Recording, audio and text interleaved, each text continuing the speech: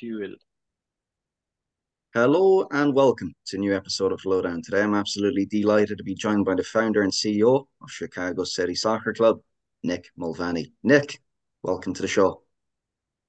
Connor, it's been an absolute pleasure. It's been a long time coming. I know we've been going back and forth, but thanks for having us on. I appreciate No, not at all. I think we have enough material, anyways, to get through this show.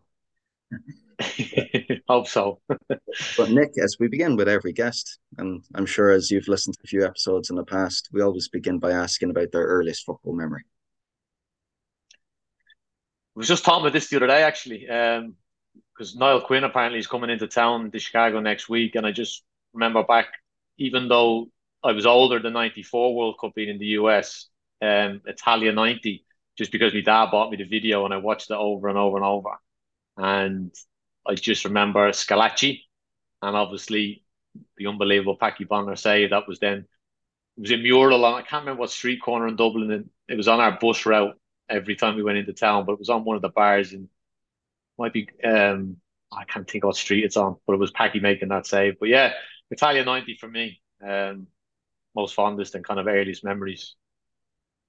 And then I heard a mention of the US there, US 94, of course, Nick. I mean, the US, which has played such a prominent role in your career today, when did that come into being?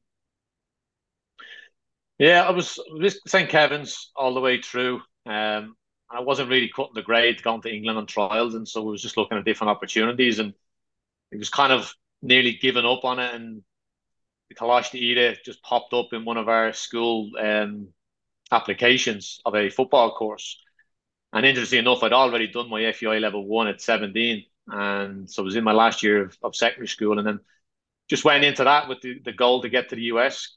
Mum and dad kind of always talked about lads. We'd always seen lads coming back with injuries or homesickness from England, and they dropped out of school. So my mum and dad, thankfully, were always big on education, and to get to America and do that from a scholarship at William Carey. The goal was always to come back and try and play, but here I am now, 21 years with it. Little gap in London, but um, yeah, it's been an unbelievable journey that I wouldn't change for the world. But quite a few milestones along the way. You spoke about being in Mississippi. Obviously, you spent the vast proportion of that tenure in Chicago, as we see by the lovely mural in the background. The club founded in 2013. Can you bring us through its origin story? Yeah, always been coaching since I was 16. So even through playing in college, just coaching was my love, and luckily I was pretty good at it. Um, Kind of got into the college game after graduation as a GA. Loved it, but didn't feel I was equipped and ready to take that on as a career. So kind of another kind of good decision for me was I need to go learn the ropes a bit more. I was only 22. I was even offered a college job at that stage, and I turned it down. I was like, I'm not ready. And just through connections, another Irish lad, Stephen Murray, who now does a lot for them, getting kids to America. Met him in Chicago, just started coaching locally, and did 2 years in Chicago. Returned to London to keep playing for 2 years. Came back and stepped into the director role of the old club, which was Chicago Lakefront Attack Soccer Club, and now full in downtown, which was kind of at the time wasn't really recognized as a high level of soccer. A lot of the kids or families would drive to the suburbs with the academy and ECNL and things like that. And so I just made it a quest, I guess a goal of mine to keep the kids in the city and make soccer in the city or change soccer in the city and raise those standards. And I refound or renamed the club in 2013. Maurice Henry, who was on the board here, kind of jokingly said to me, leaving at the end of the spring season, have a think about it over the summer. But I'd already done it about 8 months prior. Only told my mum and dad. And the name is basically, I wanted us to be a club for the whole city. And that's what we strive for every day. And we've now expanded into nearly 30 neighborhoods out of the 77 and beyond throughout the Chicagoland. So this 10 years is come quick, I tell you. Yeah, I mean, it was quite crazy. I mean, we are just catching up there off camera. I couldn't believe the extent of the scope and reach which you guys have over the city right now. But you speak about the past decade. I mean, how has football exactly how has it evolved within the city of Chicago over the past 10 years? I think like it's always been there, and I think there's always been that kind of underground field to a lot of different leagues. And when I came in and was having those conversations, there was I don't want to say a disrespect, but I guess a lack of respect, but also understanding of what a pay to play model looks like in terms of the level of coaching. And then because there's many stories of families or individuals or communities being so-called burned with clubs coming in, maybe taking the best players out of their community and bringing them on, which was great for that kid, but then they just leave the community as is. It was kind of my goal then to say, all right, well, the number one thing that's missing is the level of coaching. And it's not all about licenses, which I think we all know, but there's definitely a component to that like anything, you need to be educated, you need to have the knowledge, you need to keep evolving with the game. And that didn't seem to be happening. I think when I got my A license, well, my B and A back to back, I was the highest qualified coach just within the city limits at the time. And then it started, US Soccer started to do a better job on it. But when people started to see what I want to say what I would say is a atypical or a real soccer session should look like, or a practice session, where it's got all the components in it. It's not just scrimmaging or it's not just running. And that was kind of what was happening. It was either they just show up and scrimmage and play, or they just show up and they're doing the old school laps and doggies and then they play.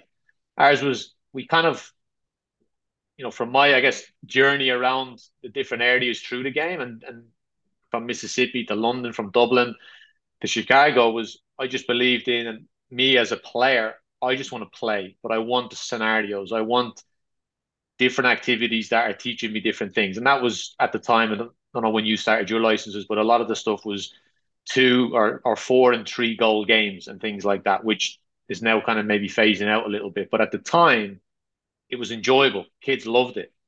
And so I think when people started to see us in that space of running a session, like engagement, coaches, young, fit, energized, getting involved, speaking to the kids, doing evaluations, speaking to the parents.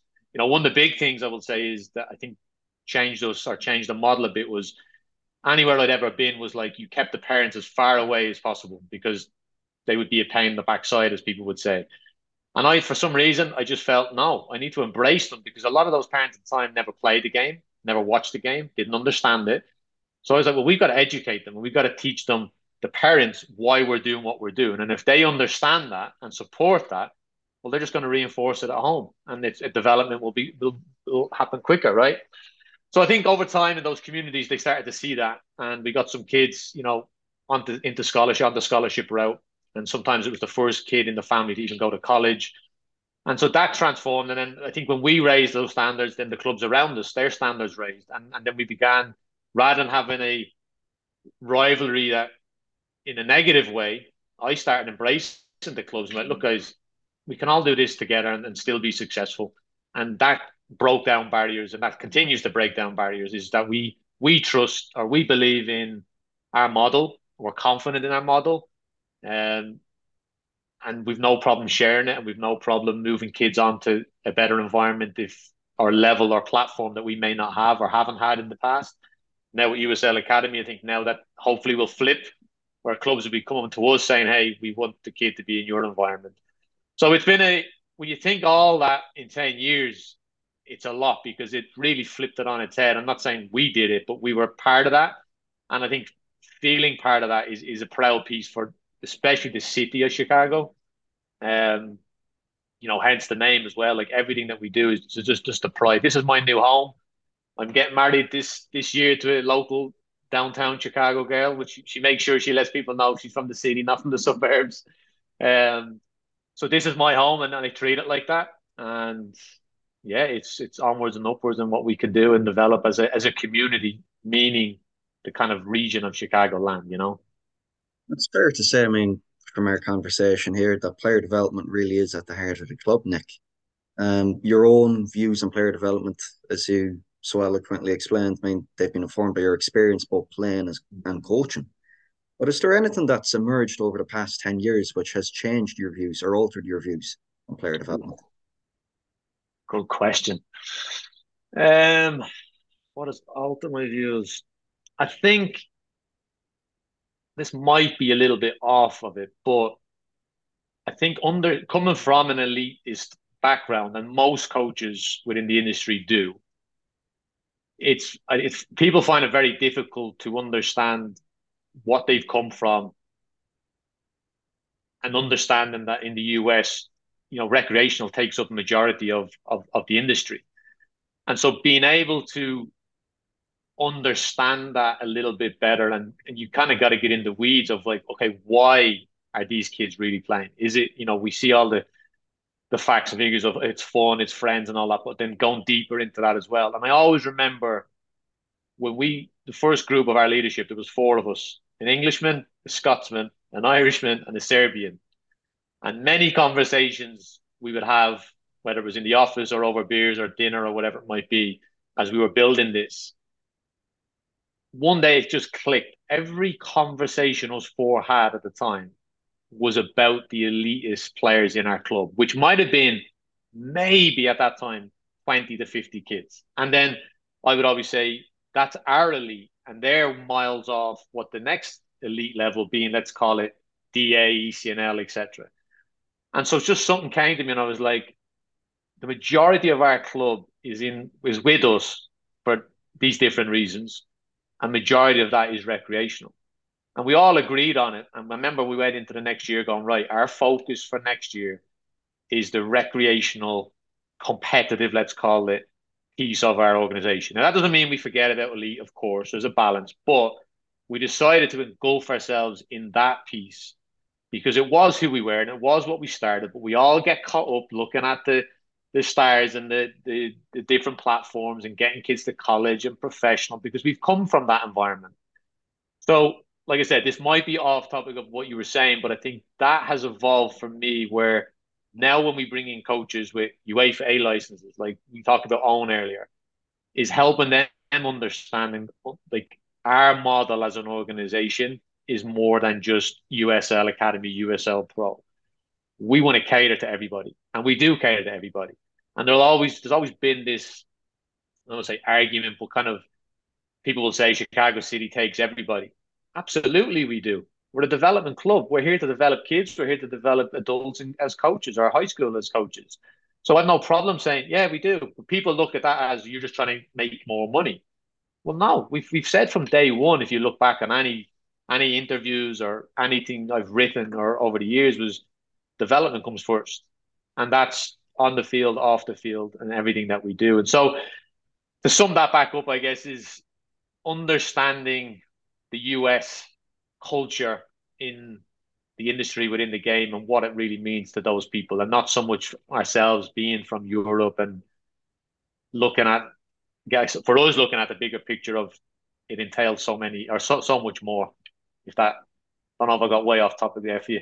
Oh, yeah, I think it's pertinent. I think it's on point because, I mean, from my point of view, there ought to be a better job of ensuring coaches have better realization or a clearer resolution of the picture which meets them. Because, I mean, Yeah. one question that's always on my lips speaking to CEOs and technical directors such as yourself is, I mean, is there really enough being done in coach education courses to coach the coach as to the motives as to why players play the game?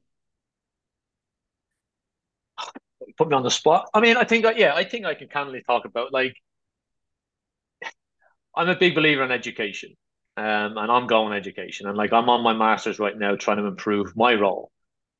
I do feel there's a big part missing from like you kind of said there, that I guess the basic fundamentals of being a role model coach, maybe let's say it. So like we've got all the activities, the session plans, the season plans, the game analysis. It's all very important. But how important is it for the level of kids the majority of these coaches are working with? That's what is I think really key to this. And so I'd love to see, and we're actually going to launch a little bit. We're starting this spring. I'm going to do a high school mentorship program, free of charge, and just I thought I'd get about 20 kids. We're nearly at 80, so I don't know how we're going to do this, but just teaching them more about the fundamentals of the game as a coach. Because when I did it at such a young age, I learned more about myself and my game as to become a better player. So I think I know that will help. But then it's understanding, helping coaches, not so much the activity based, but like how to deal with certain individual players with different learning abilities, how to deal with parents, how to have those conversations where I think every coach can resonate with this kind of piece is we've all been bitten in the backside where we may have generalized a conversation with a parent of how good their kid is doing. And will bite us in the backside later on because, well, you told me Johnny was doing well, but you weren't 100% honest because you were afraid of disappointing the parent.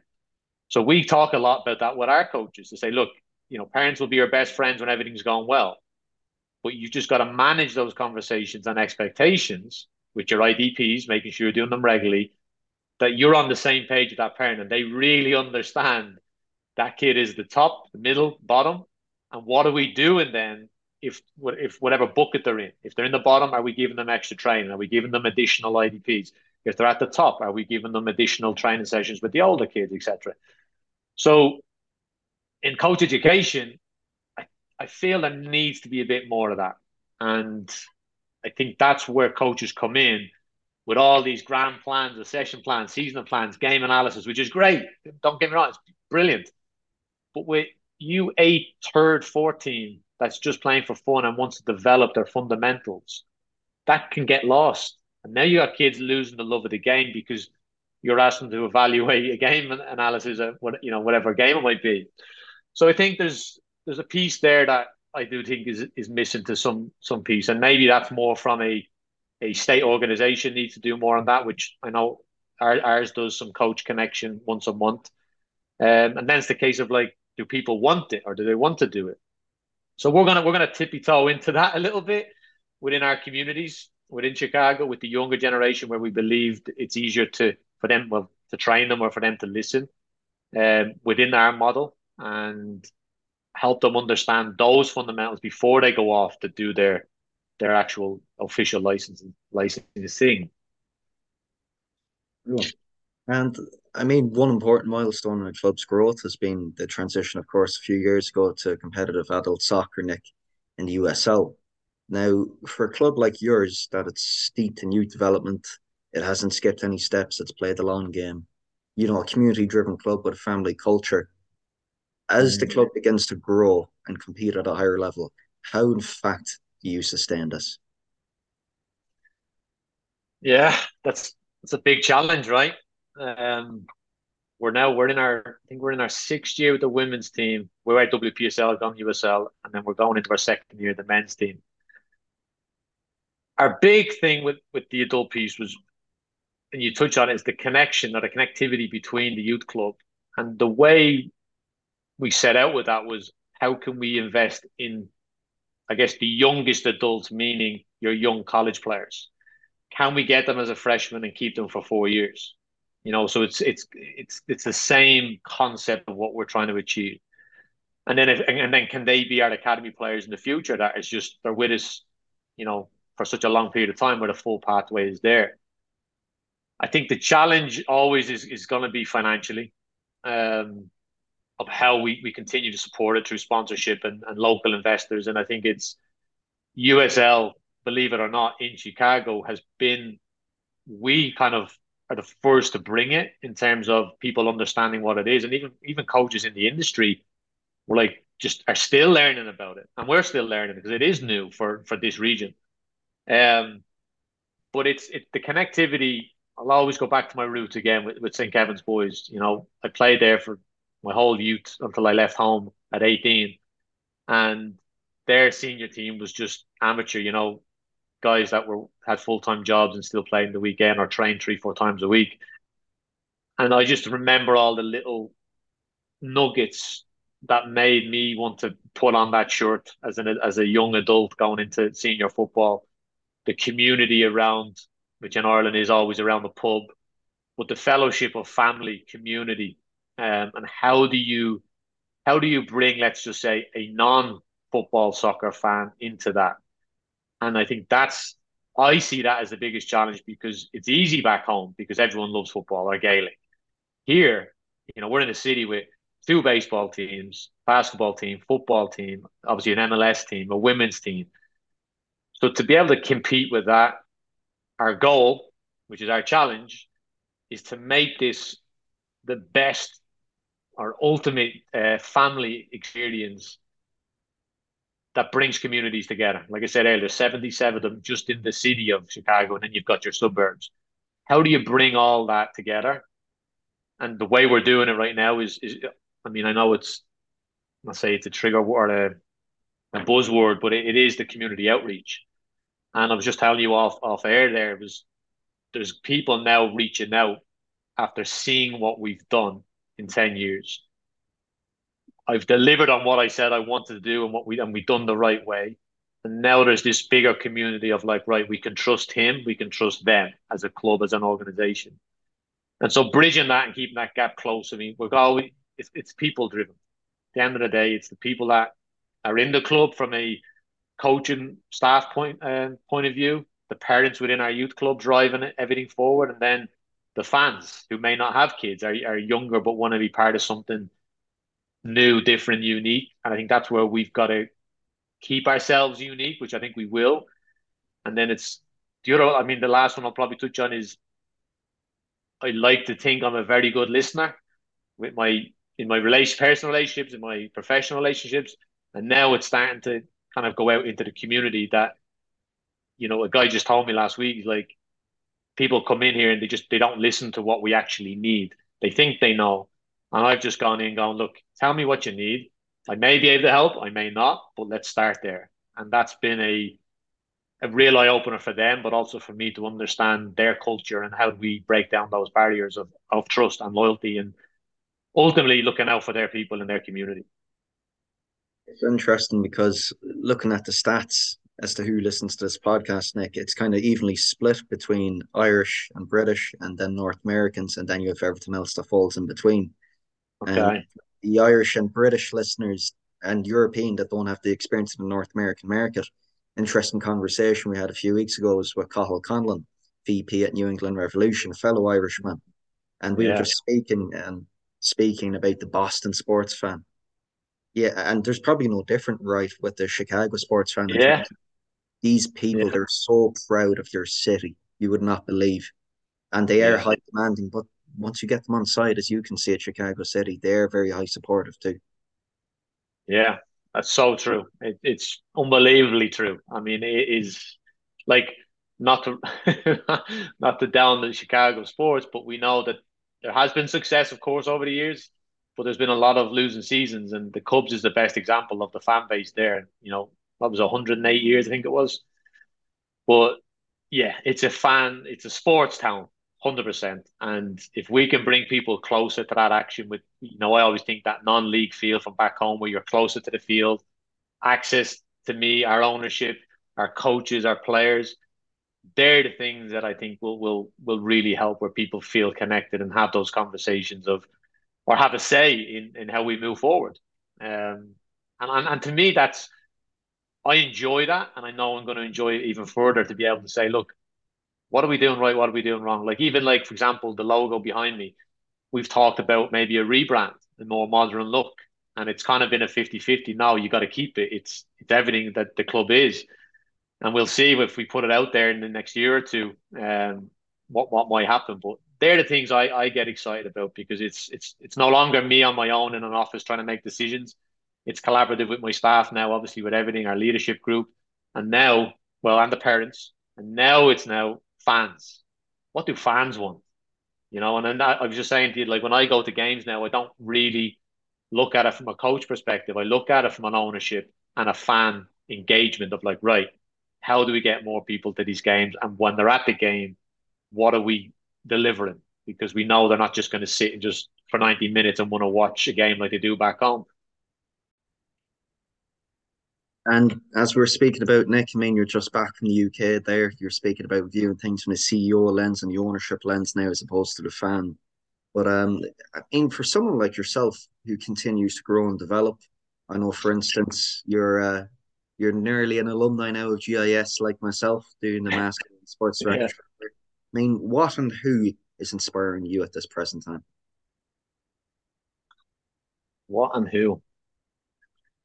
It's always a question I struggle with. I'm not going to lie. Um, and I always think it's just the boxer kind of analogy of like you're only trying to beat your best self.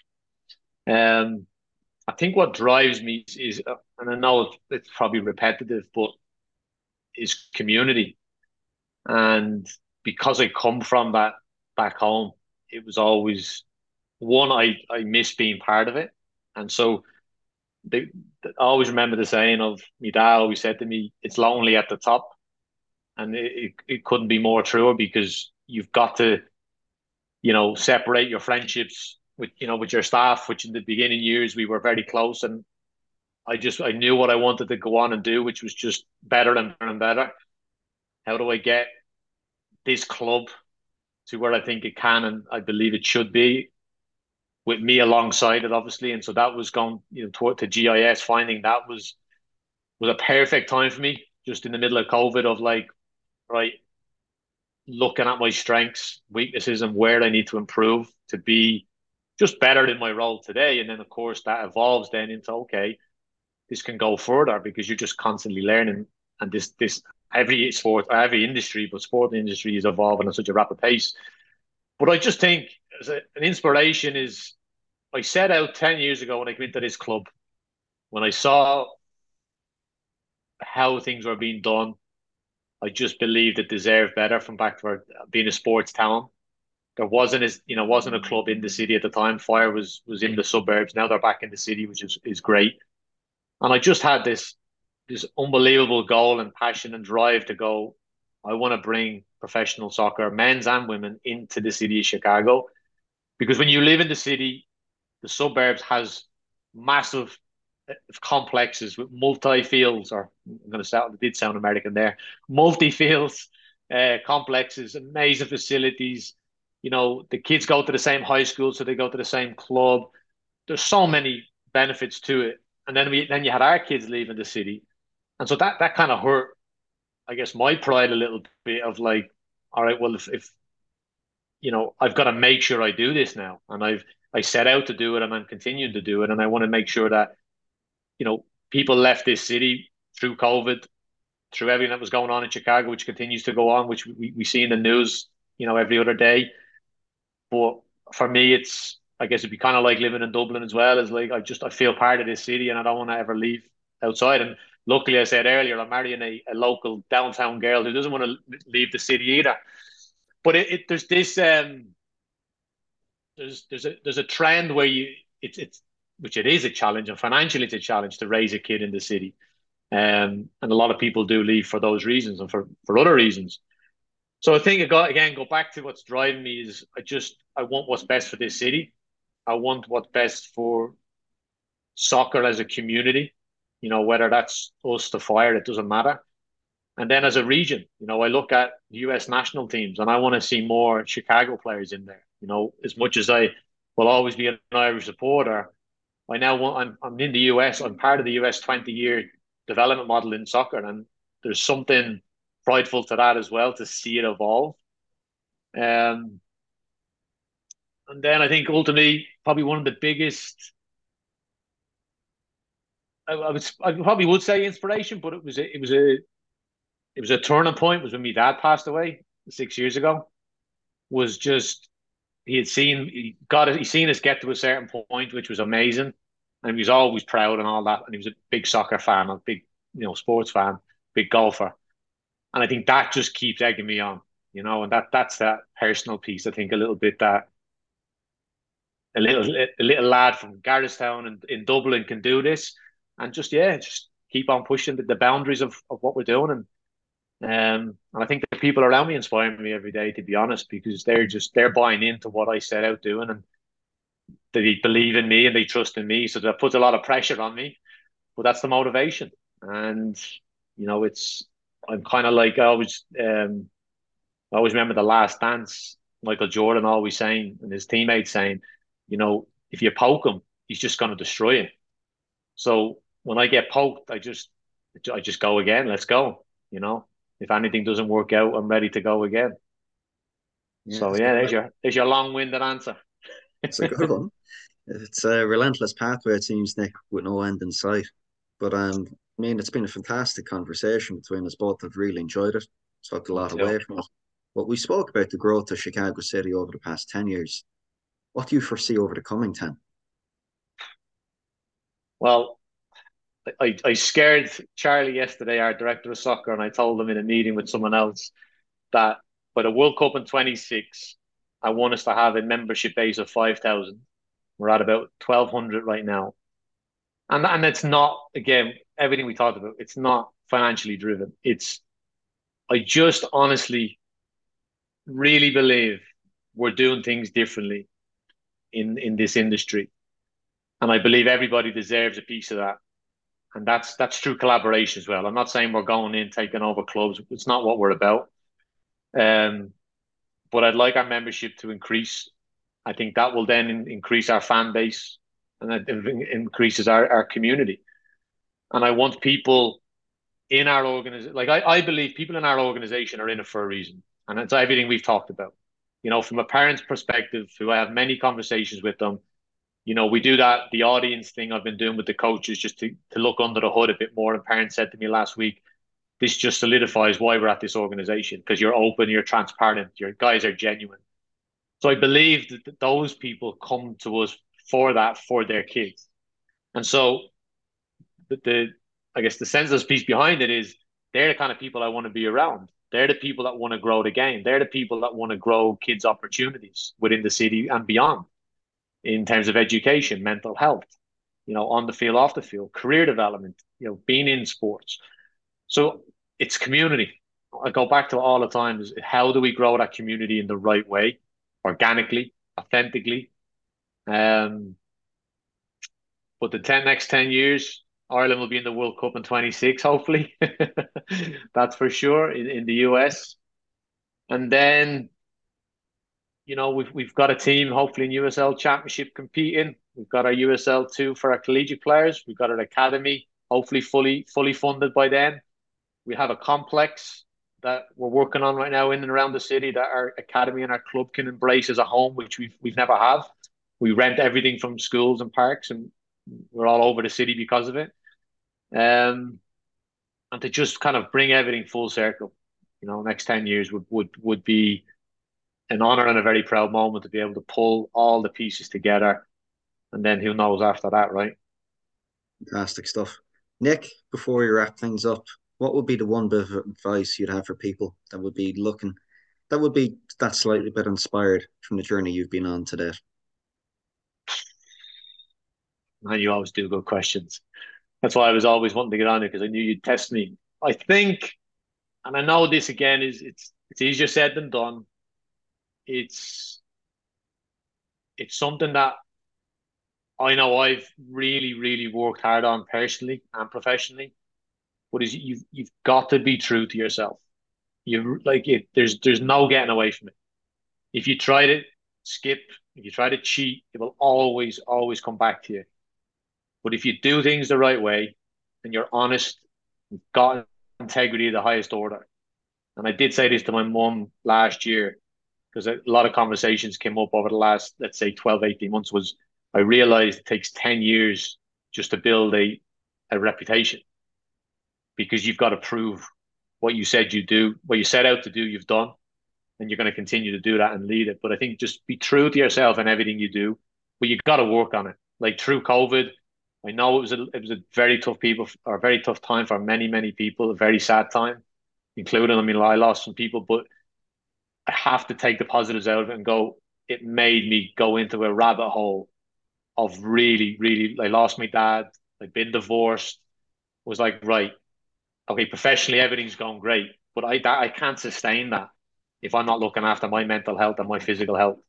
And so I took a deep dive into what that meant in terms of, and I'm sure people will know the secret has always been part of my life, in terms of affirmations and positive imagery and just really trying to understand yourself, which is not easy, right? Everyone has their issues, everyone has a past, everyone has grief, but to stay true to yourself, you got to work on yourself consistently. Like I just went through the last month because it was with the Masters in GIS. I traveled to the UK and home for 2 weeks. We're planning a wedding. Tryouts is coming up, the men's and women's season. And this yesterday, being Monday, or well, Sunday, I made the decision, right, you got to get back into your routines again. And it's very easy to get out of them. We all know that. But what I'm very good at because I say I train at it, but I work hard at it, is knowing, okay, click your fingers, back to the back to square one again. Let's go again. Because if I don't do that, you lose your way. You lose your way and you lose focus of what does and that. That's personal relationships, family relationships, and obviously professionally. So be true to yourself is the best thing I can say.